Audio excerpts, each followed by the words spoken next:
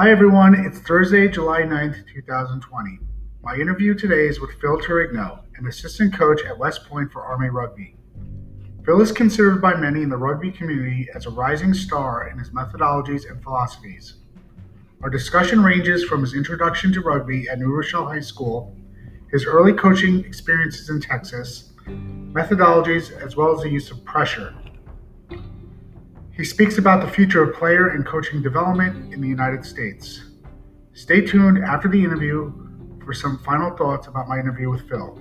As always, thanks for listening and enjoy.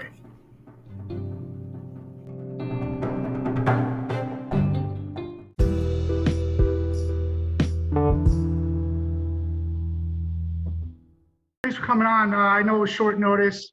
Good to see you. Good to hear from you. We have a few mutual friends in common, and your name kept coming up over and over again. I'm like, I got to get this guy on and see. He doesn't know me from anyone, but it was just a shot in the dark. So thanks for agreeing to come on, and really want to pick your brain. And you know, I rewatched your webinar that you did recently, and it was just a lot of mind blowing stuff in there, to be honest with you. And I don't know how many rabbit holes you want to go down, but it was some really good stuff. But if you just want to tell the audience sort of your introduction to rugby and your background to it and how you eventually got into coaching. Absolutely. Thanks, Rob, for having me on, for the opportunity and for the kind words as well. Since James Kimberly told me, about your show, I've had the chance to go through and listen to some of the episodes, and I think it's a great concept, and I've enjoyed it immensely. And yeah, it's a small world that we have a few mutual friends. So, yes, the Reader's Digest version of my rugby career. I played in high school at New Rochelle High School. Okay. Essentially, how that came about is I was playing baseball all through my youth, envisioned being a varsity baseball player. That sophomore year came around, and I thought I was an elite level fielder, which I probably, was pretty good. But when it came time to hitting that varsity pitching, couldn't quite hack it. So that was the end of that, basically, and ultimately found rugby after that as a spring sport. And very fortunate for that, because it's probably been the biggest, I suppose, influence in my life.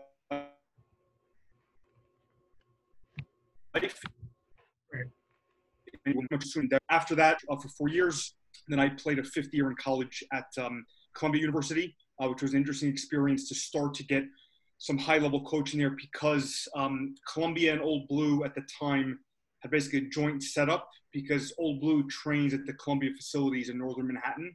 Right. So I got exposed to some of the really good coaching that they have there, including a guy like Marty Veal, who was Eagles coach, and then went on to coach Super Rugby, and now is back with Rooney.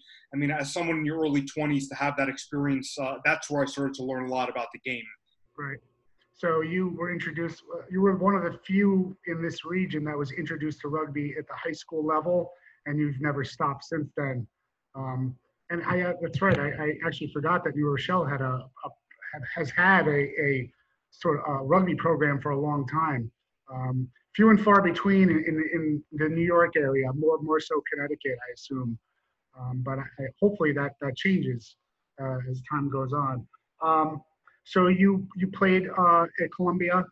You were sort of influenced by some high level coaches early on.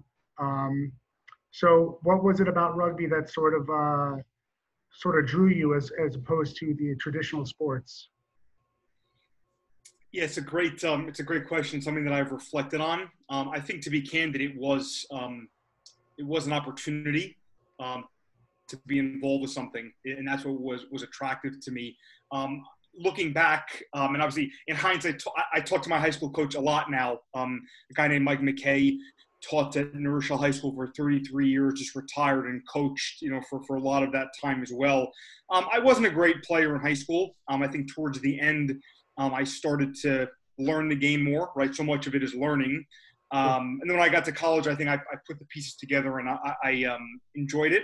So I think at first it was just the opportunity to be involved with something that was structured, like a varsity program, because I didn't make baseball, right? And so that's kind of a crushing thing. when you don't make it and your opportunities are gone. And in no way did I think I was going to play for the Yankees. I didn't have those aspirations, but you're with your friends, right? And it means a lot to represent your high school. So that I didn't have that opportunity. So this was another avenue, and kind of haven't looked back since.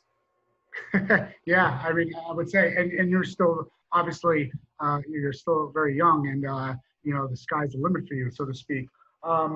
So those early influencers you had were some of your early coaches. Were any other people that sort of stand out as far as influencing your journey in rugby and maybe even coaching, aspirations of coaching? Yeah, I think, Rob, it's an interesting question. I would say, to be totally candid, a lot of the coaches that I had in rugby were really good guys that volunteered their time to teach the sport, but I didn't have coaches that were like technical experts that were teaching advanced methodologies of the game. That wasn't until I got into that environment in Columbia. So a lot of what I did as a coach when I first started out, and I started out with the women's team at Texas Tech and then with the men's team. So my journey kind of takes me from being in New York. Yeah, I was going to say, you've got quite a resume, right? If you want to go through that, that's fine. I'm sure the listeners would love to hear it. No, I think basically I ended up in Texas for work is the long and short of it. In Lubbock, Texas, which is far out west. It's a big city in the middle of nowhere, basically. And it's a far cry from New Rochelle, I'm sure. No doubt. Yeah, no doubt. I started coaching because I wanted to be involved in the game, basically. And there were not opportunities to play there because there isn't a men's club in that city. There's not one for like a 3-hour radius there.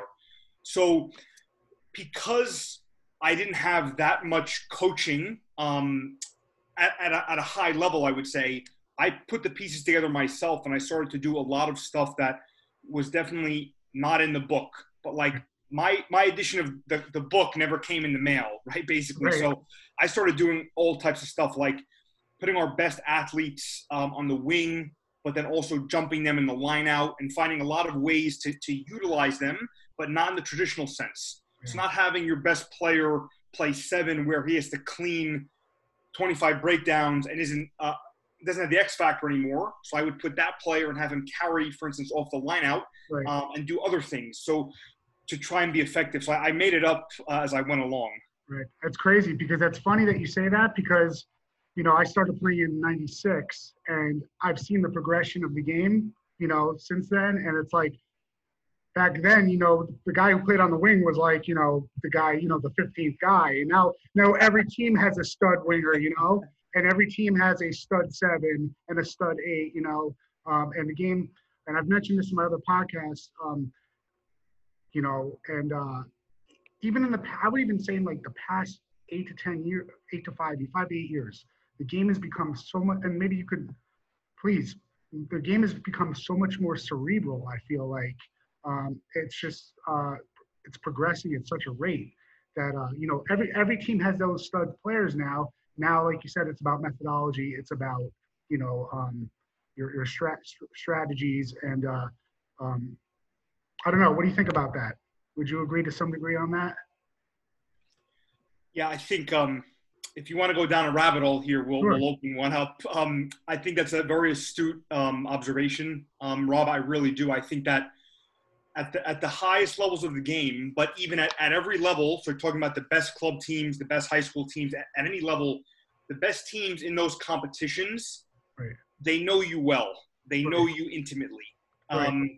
What I think about rugby is that rugby is presently, it's a power game full of these 30-second instances of power, right? And it's essentially become a mix of the NFL where you're structured for 3 phases, and then it's soccer because you're trying to kick it away to unsettle the opposition and try to get your defensive structure set before their attack is ready to be set, if that makes sense. No, that definitely does. And I kind of wanted to get in because I know you touched on that on your webinar.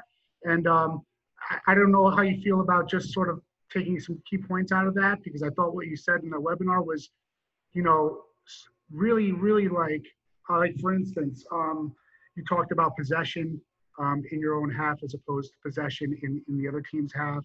You talked about playing in between the 10s. You talked about your defense. And again, please correct me if I'm misstating anything. You talked about using the foot a lot, and box kicking, and stuff that you see at the higher levels, and maybe at the lower levels.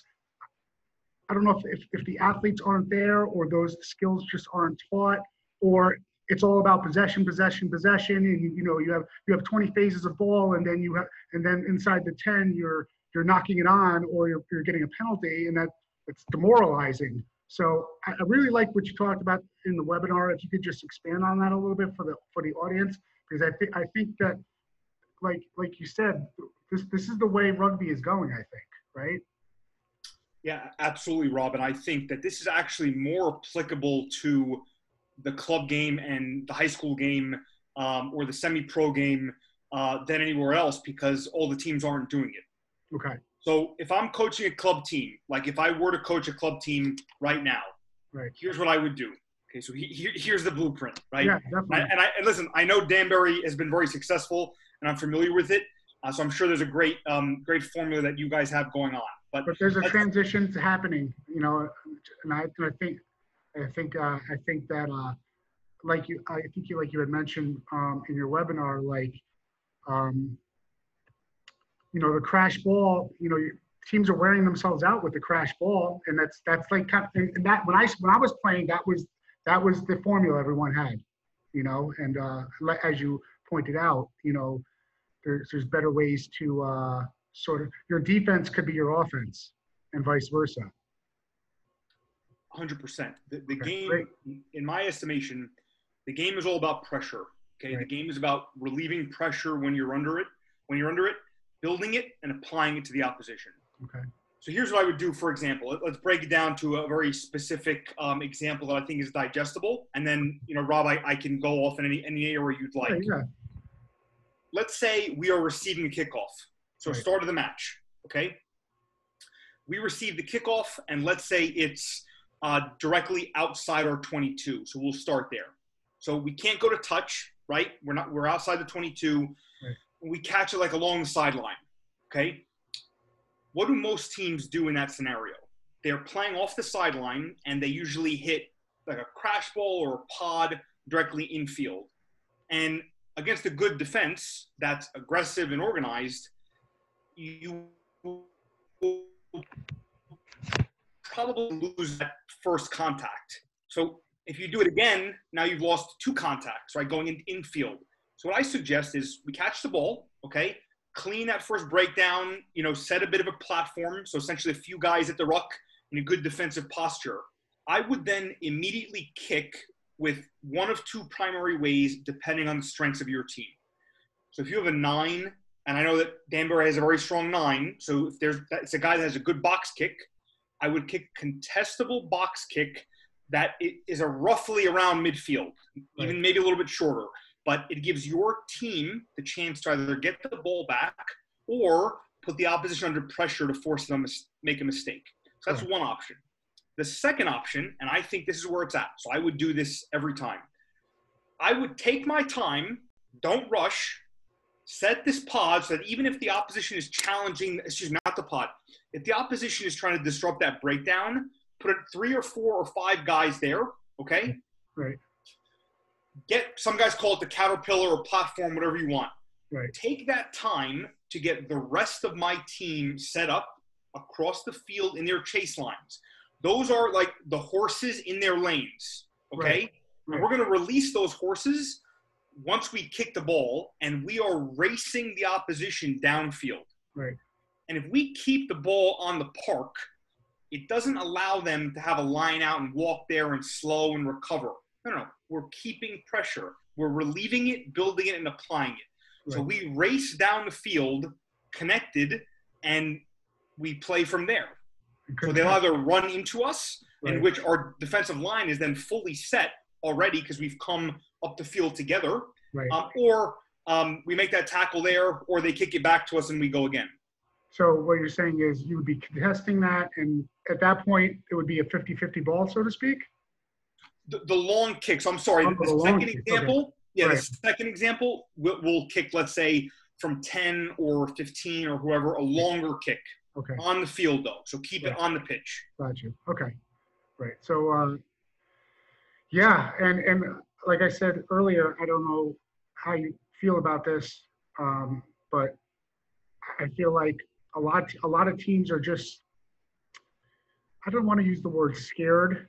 I, I think they've just been hammered so much to a certain progression that anything off of that, it's sort of like ingrained.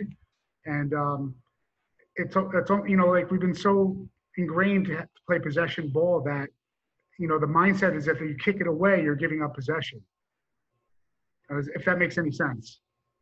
Totally. I've heard that as well. Yeah. And I think, and again, I'm just putting it out. I know I'm just putting it out there because I think that's the mindset of a lot of clubs. That it's and I don't know if that's like that might be like obviously you're a younger coach, and so I don't know if there's like a generation gap there as far as methodology, but like you said, at the higher levels, it looks like that's where everyone's headed. Using the foot, using the pressure to play their offense. Yeah, I happen to believe that this is the way forward for American rugby. Right. Like this is no doubt, like in my estimation, this is the game model that will allow us to be successful internationally in a global scale. Right now, with our players, we're not physically equipped to try to run the best teams in the world off their feet with the ball. Right. We're not equipped to do that. Like, right. If you watch the World Cup very closely, like we do some things well, but largely when we start playing that attack, that's not where it's at for us right now, in my opinion. Right. I believe we are more suited to selecting a team filled with elite athletes that can run, jump, win collisions, right. Smash people, and kick the ball in a variety of scenarios and let them go get it. Right.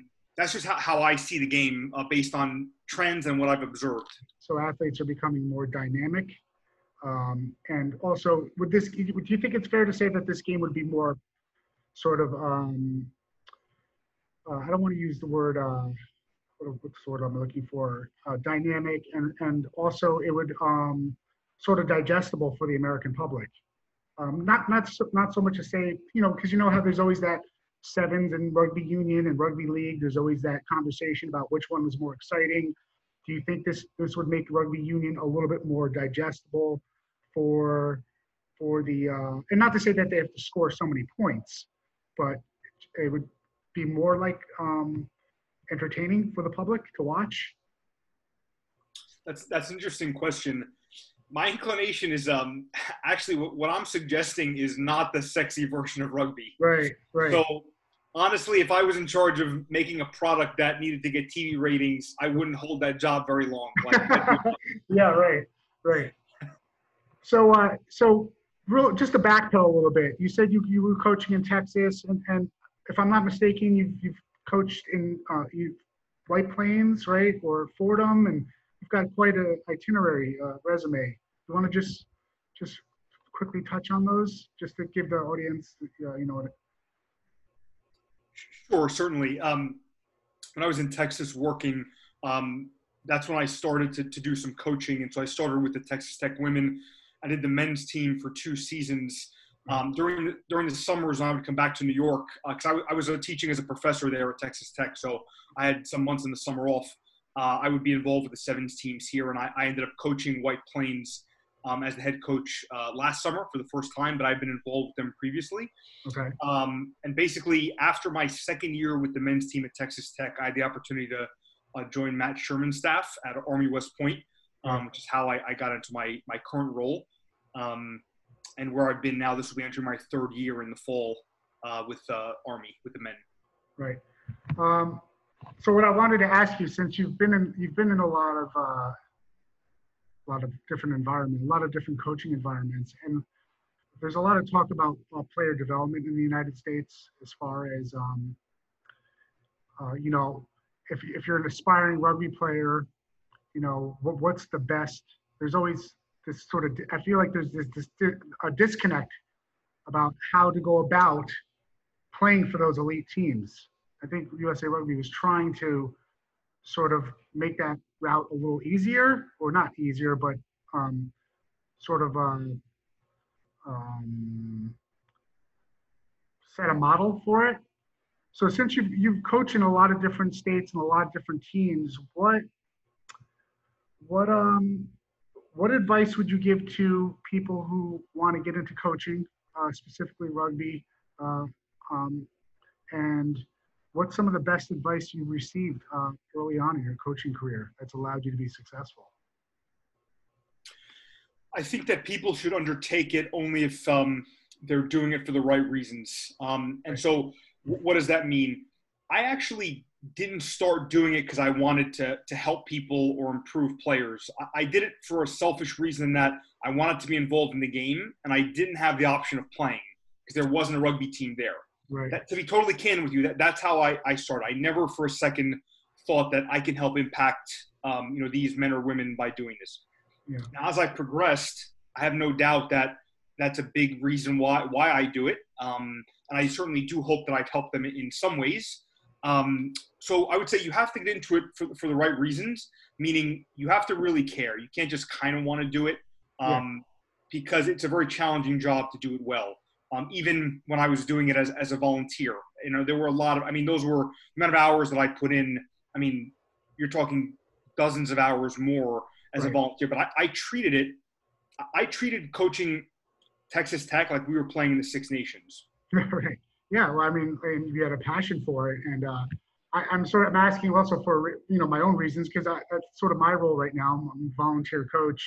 I've had some opportunities to coach other sports, and I know there's a lot of guys out there after their playing career is over, they want to get into coaching, and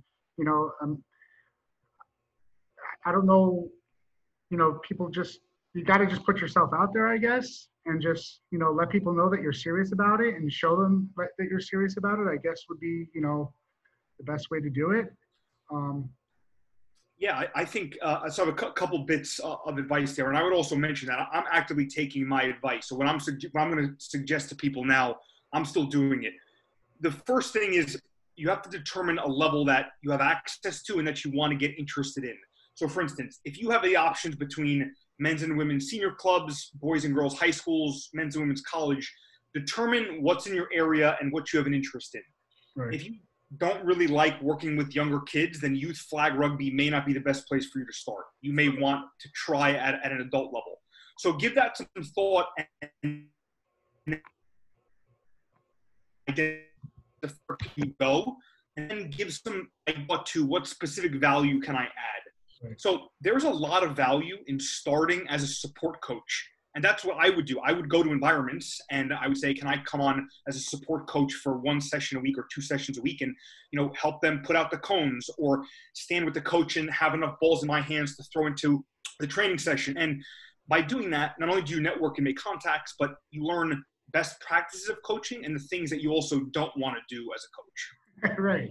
So you just want to immerse yourself basically. And then it sounds like you got your coaching education just by doing the grind and putting yourself in those situations. Yeah. No doubt. And I think you asked me also, Rob, about the best advice I've received. Well, James Franklin, who's the Penn State football coach, said something, once in, I listened to a lot for my personal development. I listened to a lot of coaches from other sports speak. And I listened to a lot of keynotes from college football coaches because I think they're immense speakers. He talked about the start of his career, and his best advice was stay broke as long as possible. I think essentially, he wasn't so much talking about not being able to feed yourself. That really wasn't what he was getting at. He was saying, try in the beginning portion of your career to do as many things as possible, because as you progress, it can be challenging to do it later. Not that you can't do it, but there are certain challenges. Right. So what I did was I invested quite significantly in doing coaching professional development abroad and going and essentially interning at a few different places. Like I did 2 months in South Africa in the Curry Cup. I can assure you that was not vacation. Right, it was work.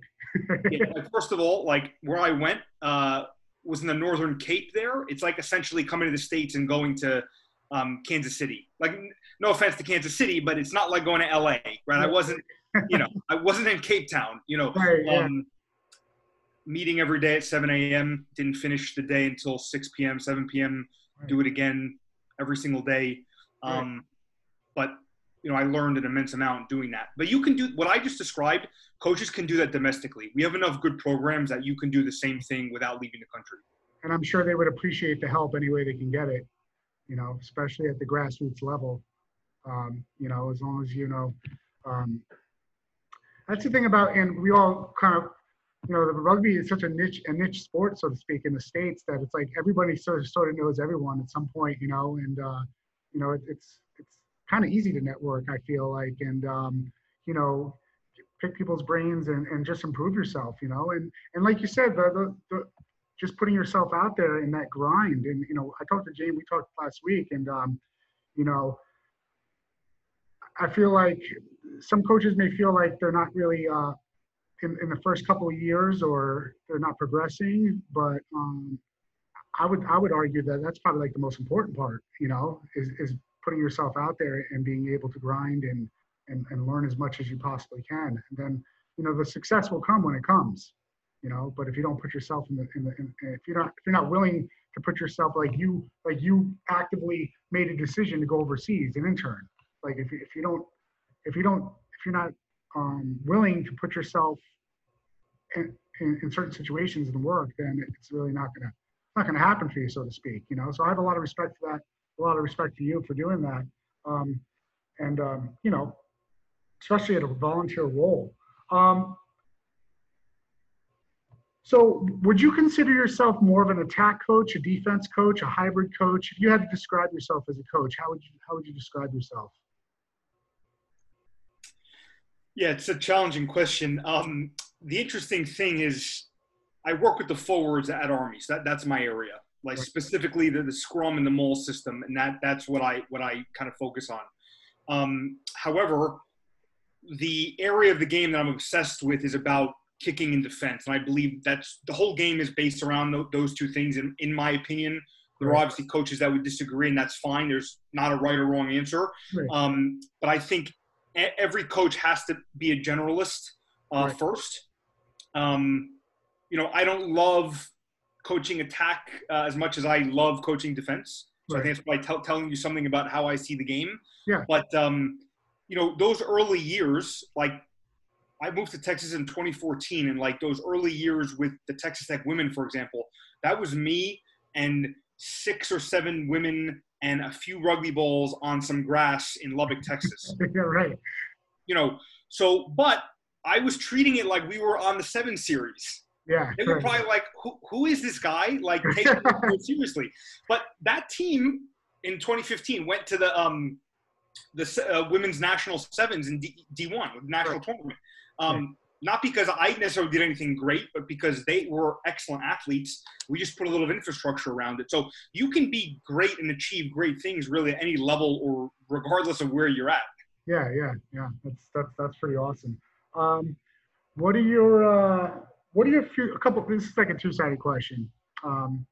What are your future plans? Within the rugby community, and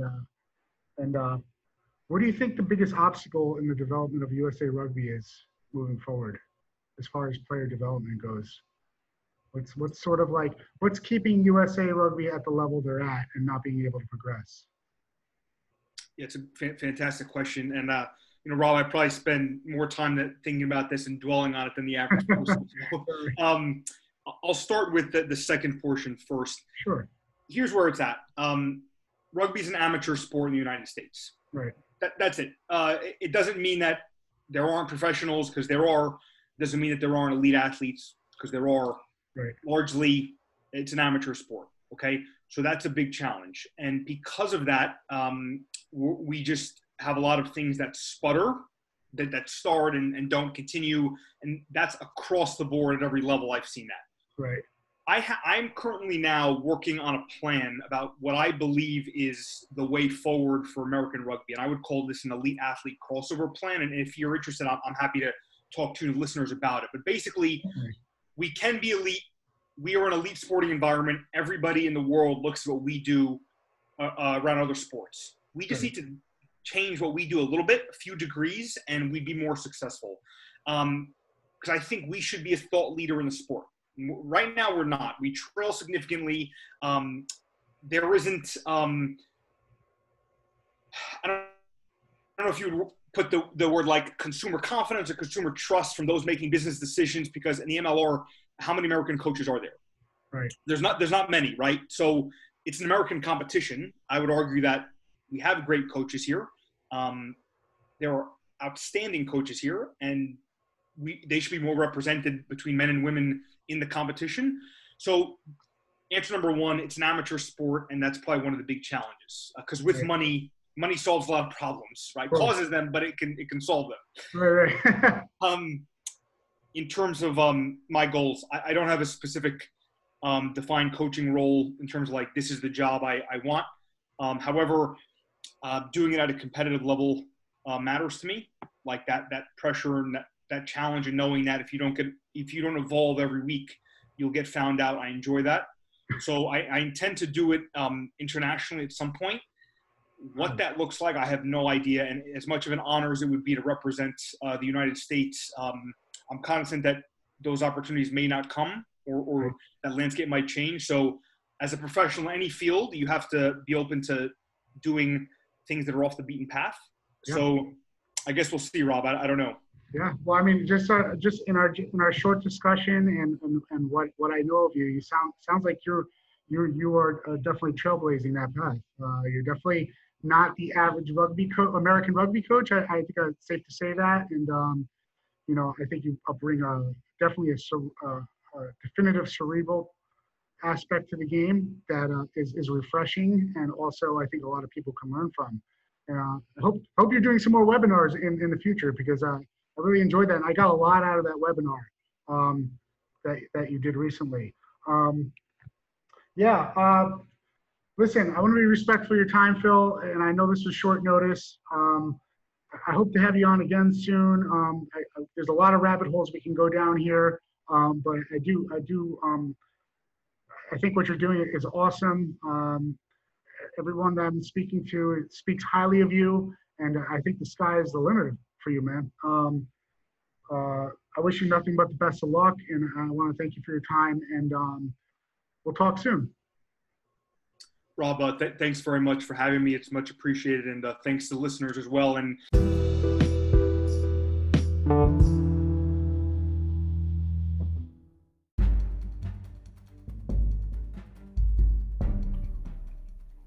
some final thoughts on my interview with Phil.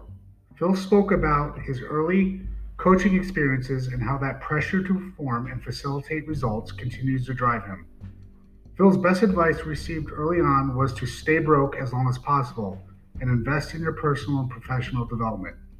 He also advises aspiring coaches to determine first the level you're interested in and immerse yourself as a volunteer or support staff to either find best practices and also what you don't want to do. Lastly, Phil believes that the domestic talent pool of players and coaches are here in the United States, and he's currently working on a format for American rugby that would continue to progress and promote the sport. I want to thank Phil again for his time, expertise, and his devotion and promotion of the sport we all love. Thanks for listening, everyone. Stay tuned for further episodes on rugby, jiu-jitsu, and everything and anything in between.